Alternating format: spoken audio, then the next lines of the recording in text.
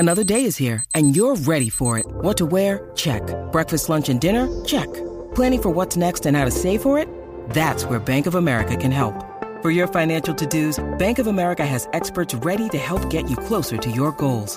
Get started at one of our local financial centers or 24/7 in our mobile banking app.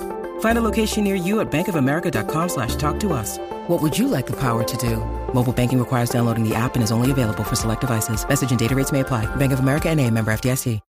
When you need mealtime inspiration, it's worth shopping Kroger, where you'll find over 30,000 mouth-watering choices that excite your inner foodie. And no matter what tasty choice you make, you'll enjoy our everyday low prices, plus extra ways to save, like digital coupons worth over $600 each week. You can also save up to $1 off per gallon at the pump with fuel points. More savings and more inspiring flavors make shopping Kroger worth it every time. Kroger, fresh for everyone. Fuel restrictions apply.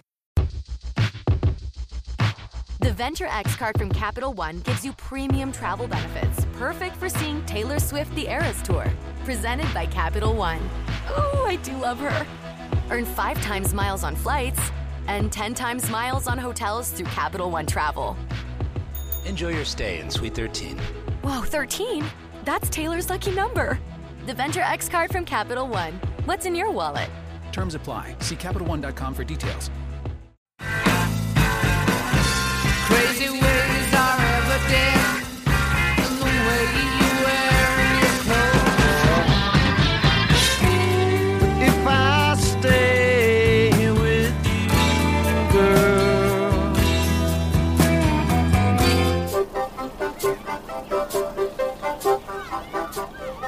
Welcome to Almost Famous Minute, where we're discussing the 2000 Cameron Crowe film Almost Famous, 1 minute at a time. I'm Eric Nash from Watchmen Minute. I'm Ariel Joss from Penny Lane Zine. How you doing, Ariel? Yeah, good, thank you. You made it back for a second minute. Yeah, I'm excited to do it. Really appreciate it, and you did a great job last minute, and we hope to hear some more good insights for this minute. 45, and it starts with Russell telling secrets to the one guy you don't tell secrets to. And ends with Russell holding the microphone, but not singing. Yep. Why would he not be singing? No idea. I guess we'll have to find out. Yeah, that I'm telling secrets to the one guy you don't tell secrets to is such an iconic line, isn't it? Yeah. It's like a little microcosm of the internal battle in Russell, who... You know, he may genuinely like William, but has a deep mistrust for the press, it seems. Yeah. He'd fit in with people today, that's for sure. Yeah, that's true. But I guess, like, who can he really talk to if he says he's outgrown the band? Like, who can he confide in? Yeah, I think that does, this is an interesting outlet that he does have. Although he's doing this thing throughout the movie where he's, kind of avoiding William quite often. I mean, he's telling him to put his microphone away and, or go away even. I'm in too truthful a mood. I know, I love that line. Yeah, that's true. But he seems to like to talk to him if the microphone isn't out, That's when he really communicates better with him, I feel. Mm-hmm. And is way more candid, but that makes sense, I guess. So and William responds to that, saying that we'll do the interview tomorrow.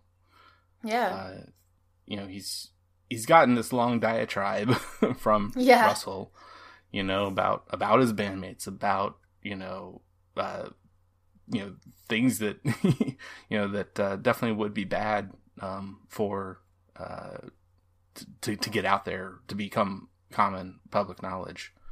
And especially even though it's to 1 million people, it's just bad for essentially if just one person gets learns of him possibly being with groupies / band-aids. Yeah, and you can count on the fact that person's probably gonna, read the article if they care about him. Mm-hmm. Oh yeah, that's for sure. And he kind of, I feel like maybe by saying too much about, all the cheating stuff that's going on behind the scenes that he made William a little bit uncomfortable, and that he heard a bit too much, and it kind of successfully put it off for another day. Yeah, that's actually an interesting point. Making William uncomfortable. Yeah, because like he's 15, and he probably, although he's very smart, he was really idolizing these guys. So you wonder kind of how much he knows about their private lives, that when they're not on the road. Maybe he just assumed that they were all single. Yeah, you kind of think that, it's possible he could know about either one of those things. Either that maybe all the band members are single, and thus, having groupies and the affairs, what have you, that go on. Or I mean, it's possible that, that again, okay, here's another Beatles thing, and it's John Lennon, he was married in like 64, 65. To Cynthia, right? Yeah, Cynthia Lennon. Their manager and the other head honchos, what have you, they definitely didn't want that becoming public knowledge. They wanted the girls to have the crushes on them. Yeah, I guess it makes sense because teenage fans dictate so much about what's cool and what isn't. So, I mean, and they never having really... a wife isn't cool. Yeah, I don't think having a wife was cool in 1973, and you're in a rock and roll band. Yeah. It's a bit different now. And before we actually get the full conversation of William and Russell ending, we actually have the Skynyrd song "Simple Man" ending, and layered over the top of the end of this conversation, we start to hear "Love Thing" by Stillwater. Oh yeah. And we eventually, and then when the conversation ends, then we get to see them up on the stage, continuing on this song. Yeah, the last time I watched this movie was yesterday, and it had been a while since I had seen it before. Yeah. And, or maybe, I can't remember when it was, but anyway, I didn't realize that in the credits, they credit Russell Hammond and Stillwater as if they were real writers and performers. Mm-hmm. I mean, they say that the score is by Cameron Crowe's then wife, I think, and also Peter Frampton. If I'm right about that. Right, yeah. He definitely had a big role in especially, I think, the Stillwater songs. Now, Nancy Wilson, she had her mostly guitar based, I think, maybe a little piano too, very interlude type songs that were instrumental songs. Yeah. But yeah, when it came to these songs, I think even Cameron Crowe, even had some lower level of role, and probably more lyrics, I would bet. But anything, that would make musically. sense. Yeah. And certainly it's certainly out there to find. I think it's mainly because it just came out in the past 5 years on Cameron Crowe's website, the Uncool, where he eventually finally did release. I think some of the Stillwater songs, as well as that weren't on the actual soundtrack CD. I think two were on it.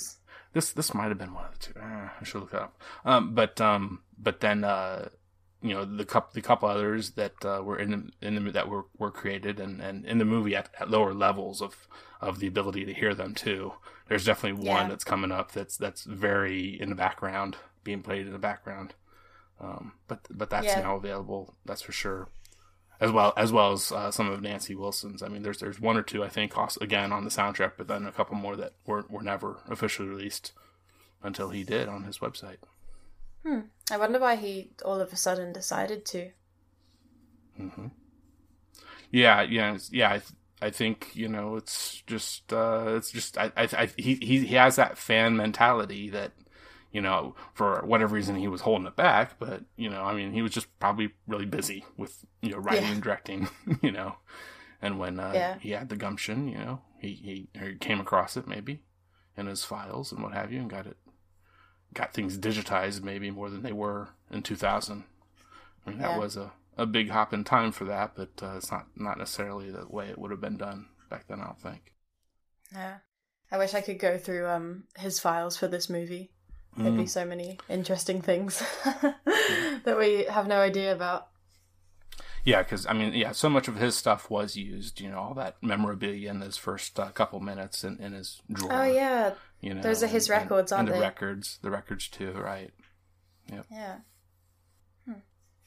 Yeah. And so if you listen to Love Thing, the full song, the biggest little kind of gripe I have with this is that, what he's doing, he's walking up to the microphone and is getting ready to sing, whereas on the recorded version, now, I mean, that's one way you get around it by saying, well, this is a live version and that's a recorded that's the studio version.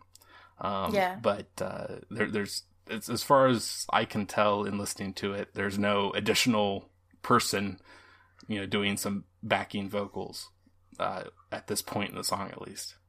I don't think at any point in the song, but yeah. Interesting. Well, you know what, listeners? I know that free stuff is awesome, but free stuff to spice up your bedroom is even better. Through the Pantheon Network and this show, Almost Famous Minute, at Adam and Eve, you get to select almost any one item for 50% off. And then Adam and Eve loads on the free stuff. Just make sure you enter offer code AFMPOD at checkout and get 10 tantalizing free gifts.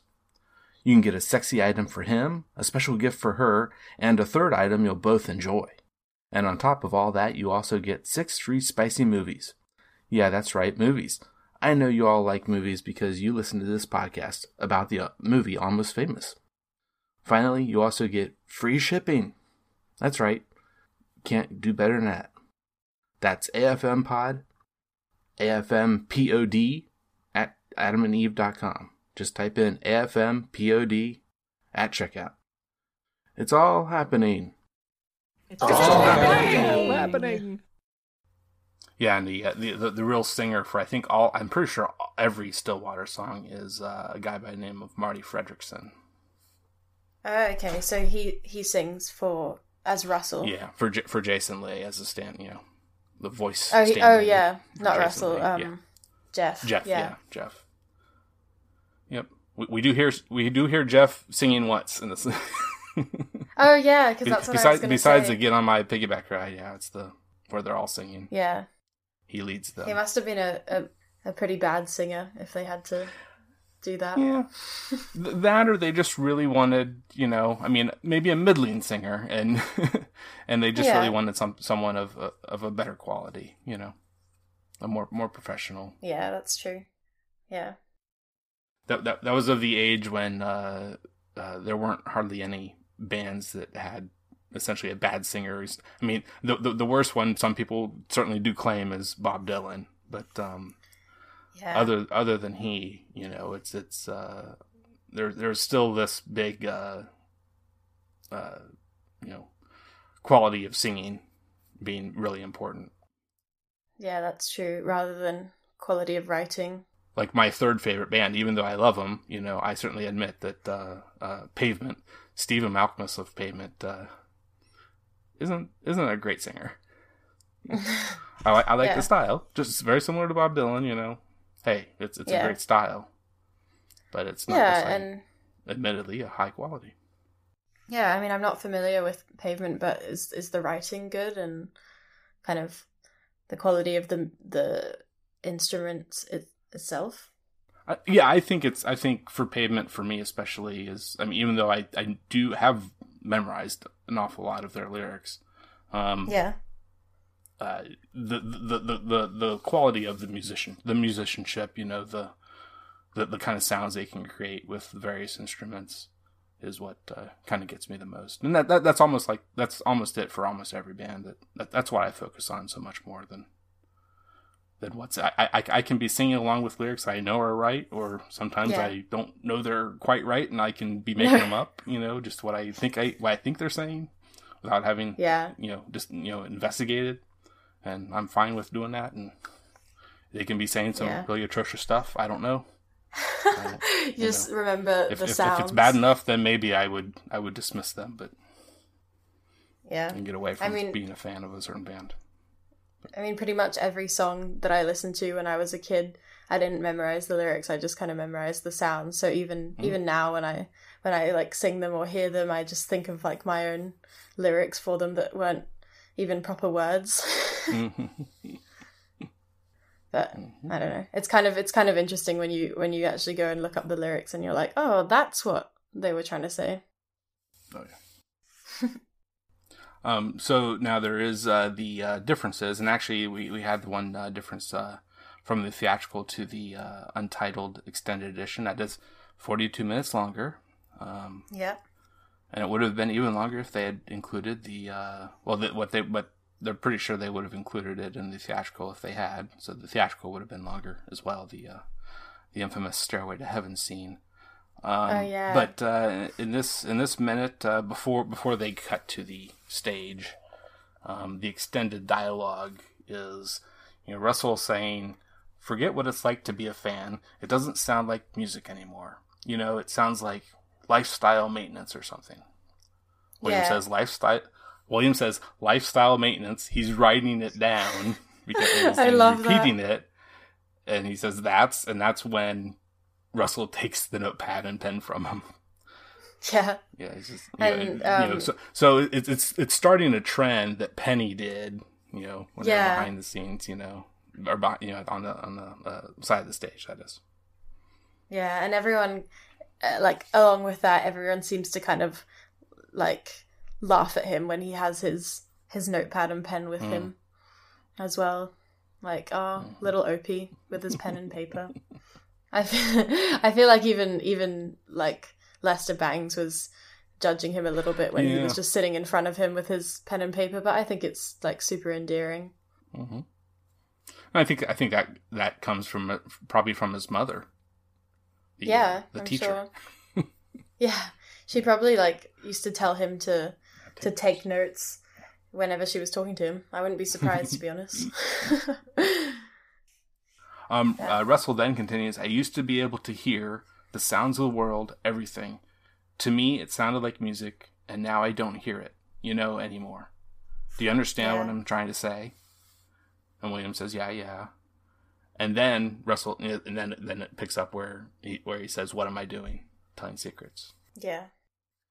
Yeah, it's an interesting little extra bit, but I don't feel like it makes a huge difference to the plot in general. So that's one of those scenes where I'm like, that's okay that you cut that, but it's still interesting to see it, Oh yeah, definitely. He's kind of revealing himself a little bit more, I guess, in that little bit. Yeah. And then we also have the a very short scene that would have happened, or that does happen in between this and going up on stage. And I can't remember how the music is handled though. But what it is, it's William interviewing Larry. Yeah. And he is the bass player, as the joke is kind of throughout this. It's important to note that he's the bass player, and so William is saying, "Larry Fellows, how would you describe your role in Stillwater? What is the chemical you add to the chemistry?" "I'm the bass player." "Right." "And when you take that away, what would be missing stylistically? What chemical?" "A bass." The bass. Yeah, that's it. I think it's so interesting how they've done it in this movie, where all four of the band members are such tropes of a four-piece band. I think especially in this scene, you barely hear anything, or I don't think you hear much of him for the rest of the movie, really. Yeah. Well, yeah. I want some barbecue. Might be about it. Oh, yeah. I was wondering if that was. And then the scene with the really big revelation, I would say, near the end. Yeah. Oh, yeah. We can't reveal that yet. It's yeah. Maybe something about "you are an asshole" or something. I think. Yeah. Or they're making you sound like an asshole. Yeah. I always confuse him and the drummer. Like, oh, okay, they're quite. Yeah. Maybe I just don't pay enough attention to them, but they're. Well, the drummer is definitely Ed. He's the quiet one. Yeah, and the bass player is like slightly more loud than him. Yeah. But yeah, it seems to be all about Russell and Jeff, which I'm sure it kind of likely is in a lot of like band situations. So, is it yet? Would you say you have a take on what you see happening on stage? Is there anything interesting, maybe, or down in the crowd too? I mean, these girls are. Yeah, do you know like how they filmed the concert? I'm not really. No, I'm not. I can't sound familiar with that. Yeah, you know that they actually had a bunch of non-fans. I mean, they can't be a fan of Stillwater. No, and there's so many people. Stillwater isn't a real band. Yeah, and there's so many people in that arena or whatever it is. Like that, obviously those people at the front are real extras or whatever, but it's a filled area, so I don't know. Yeah, you can really see in certain shots, like at seconds 40, 47, 48, say. I mean, there's a ton of people on the other side of, you're seeing Jeff Beebe singing into the microphone from the side stage point of view of William and Penny, and there's plenty of people way over there and then it zooms out in the very next second, 49, and it's a pretty packed arena. Yeah. I can't imagine it's the Star Wars Episode 1 Phantom Menace style of Q-tips. Little colored Q-tips is what apparently is what was used for the pod racing scenes of the crowd. Really? But anyway, whatever they did, it looked pretty good. But when William's kind of waiting at the side of the stage with the Band-Aids and having a great time, it kind of makes me think of when they said, wait at the top of the ramp with the other girls, because he's just kind of, I mean, I know that journalists probably, stand there as well, but he's forming like a closer relationship with those Band-Aids at that time, and kind of Russell seems to treat it like a bit of a privilege for William when he has every right to be there. I mean, it almost makes me wonder about the possibility. Might there have been any other journalists that followed them on previous tours that were, with them as heavily as William is, or maybe to a lesser extent, set in separate vehicles or something, but then would show up, on the side of the stage. Do you think that this is like their biggest tour yet, though? And they definitely are increasing. Yeah, right, in popularity and so forth. Yeah. So what I might think is that maybe they'd have like a different journalist at whatever concert that they played. A different one at every gig, because maybe there wasn't one dedicated to them specifically when they're not as big. Yeah. I don't really know how it would have worked, but yeah, I can't imagine they played at that big of a scope of places, although their bus seems to be pretty old. Bessie. Yeah. Mm-hmm. Oh yeah. Or Doris. Oh, Doris. I can't believe I just called it Bessie. Doris, the bus. I'm a fake fan.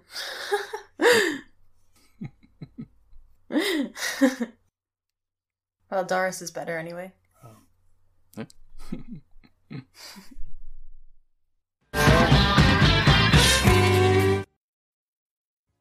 Rolling down Highway 41. And then there's one shot again. It's just with when you can see the full crowd, but over on the right you have one roadie. I would have to assume. Just one sole single roadie standing over there by himself with his arms crossed. Yeah. So he's not real into it, seemingly. No, I don't think so. I mean, You'd think he would be as a roadie, but maybe he's just kind of there to do his job. And then, like we said, Russell puts his hand on the microphone, and there's certainly little audio clues as to what might be happening here. There's this little vibrations that is he purposefully making the microphone vibrate, or is something from the microphone making it vibrate and him then too? Yeah, I don't think they're that experimental in that way. It's just one of the crazy things with doing these movies by minutes that you hit on certain things happening at the cut points. Yeah. But seriously though, if there's anything further, if you'd like to talk about real quick, what's happening to Russell here, you're certainly welcome to, and then from there you can go into anything else about the movie that you'd want to get in, and your history as well. We'll have to hear about that in a moment. Yeah, well, he gets electrocuted, doesn't he? Yeah, essentially, he's out of it for a little while, I'd say. Yeah, there's two scenes where he's out of it in this movie. And this is the first, and for very different reasons. Yeah. Yeah.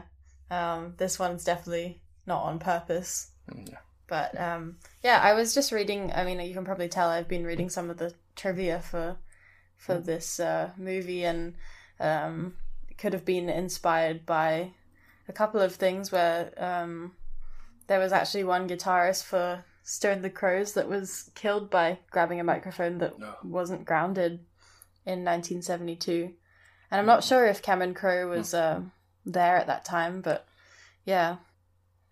Also Axl Rose was electrocuted, I believe. Oh. Mm-hmm. I don't think electrocute is the right way to say it, but basically, obviously he didn't die from that, but he got an electric shock and collapsed. Mm-hmm. So, yeah, or it just could have been to do with the plot that Cameron Crowe wanted to keep it running along, but I guess we only really see a little bit of it in this minute. Yeah. Have I just completely spoiled it for the next minute? Are there any other thoughts about this minute then, before you, and then you can go into your history? Yeah, I don't think I have anything else to talk about with this minute. Yeah. But it was a great one with loved the extended bit as well. Yeah. So when was the first time? Do you remember seeing this movie? Yeah. So I actually I grew up in Hong Kong, but I went to boarding school in Scotland. So every time I would have to fly to school, basically, after the holidays. And I watched Almost Famous just kind of on a whim on the plane. And they actually didn't have the plane scene. Right, yeah. I found that out myself on a flight just a few months ago.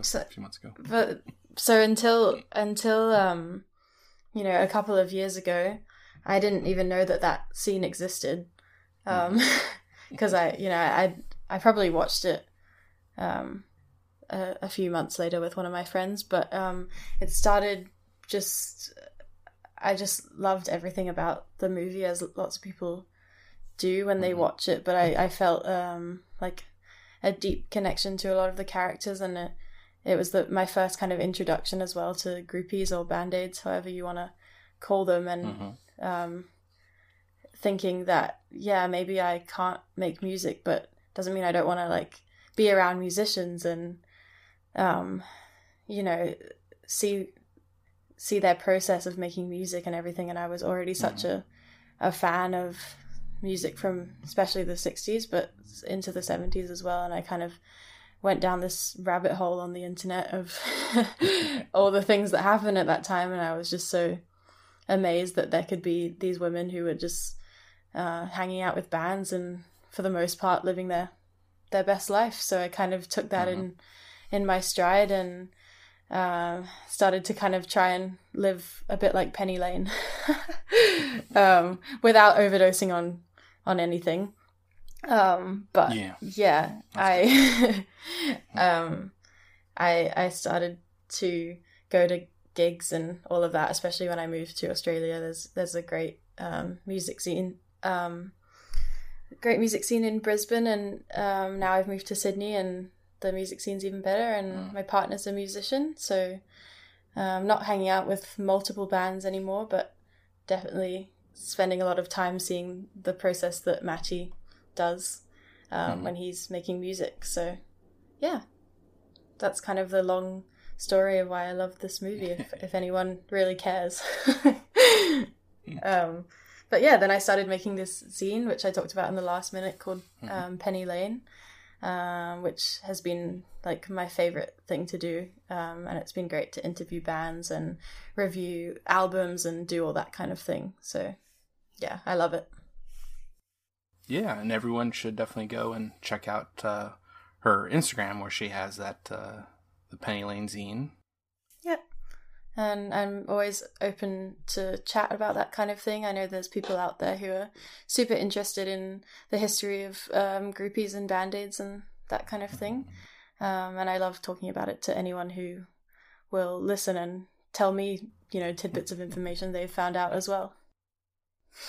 Yeah. Okay. Well, thank you so much. That's so great that you have a passion project like that you love to do, and yeah, you put out in the world, put some, get some information and some thoughts and feelings and so forth out. Yeah, and I also work in a bookstore, so we have a really big selection of music books that I love to talk to people about when they come into the shop. Oh, well, thank you so much, Ariel, for being on these couple minutes here, these last 2 weeks. Yeah, thank you for hosting and doing what you do. It's great. Oh, thank you. It's very enjoyable, and I hope to be back next week with Minute 46. This was Minute 45. You can also, for the show itself here, you can find it on Facebook as well. The page is facebook.com/almostfamousminute. And we have our Twitter and Instagram handles that are the same thing, Almost Famous Men. Yep. And your Instagram again, one last time? Or your couple Instagrams, really? Yeah, I mean, my zine Instagram is Penny Lane Zine, zine spelt Z-I-N-E. Penny Lane spelt like it is in the movie. Yeah. Yeah, and that's where you can find me. I don't have... Yeah, true. Can't forget the song. But yeah, that's where you can find me for that. And I'm not really on Facebook or anything like that. But yeah, I'd love to have a chat. And that's all from me, I think. Yeah. Okay. And one last time, this show is brought to you by the Pantheon Podcast Network. A whole bunch of rock and roll related podcasts are available there. Like I said, next week is Minute 46. And until then, it's all happening. It's all happening. I am a golden god! Yeah! And I was born in the backseat of a Greyhound bus, rolling down Highway 41. You know the Queen of Hearts is always your best bet.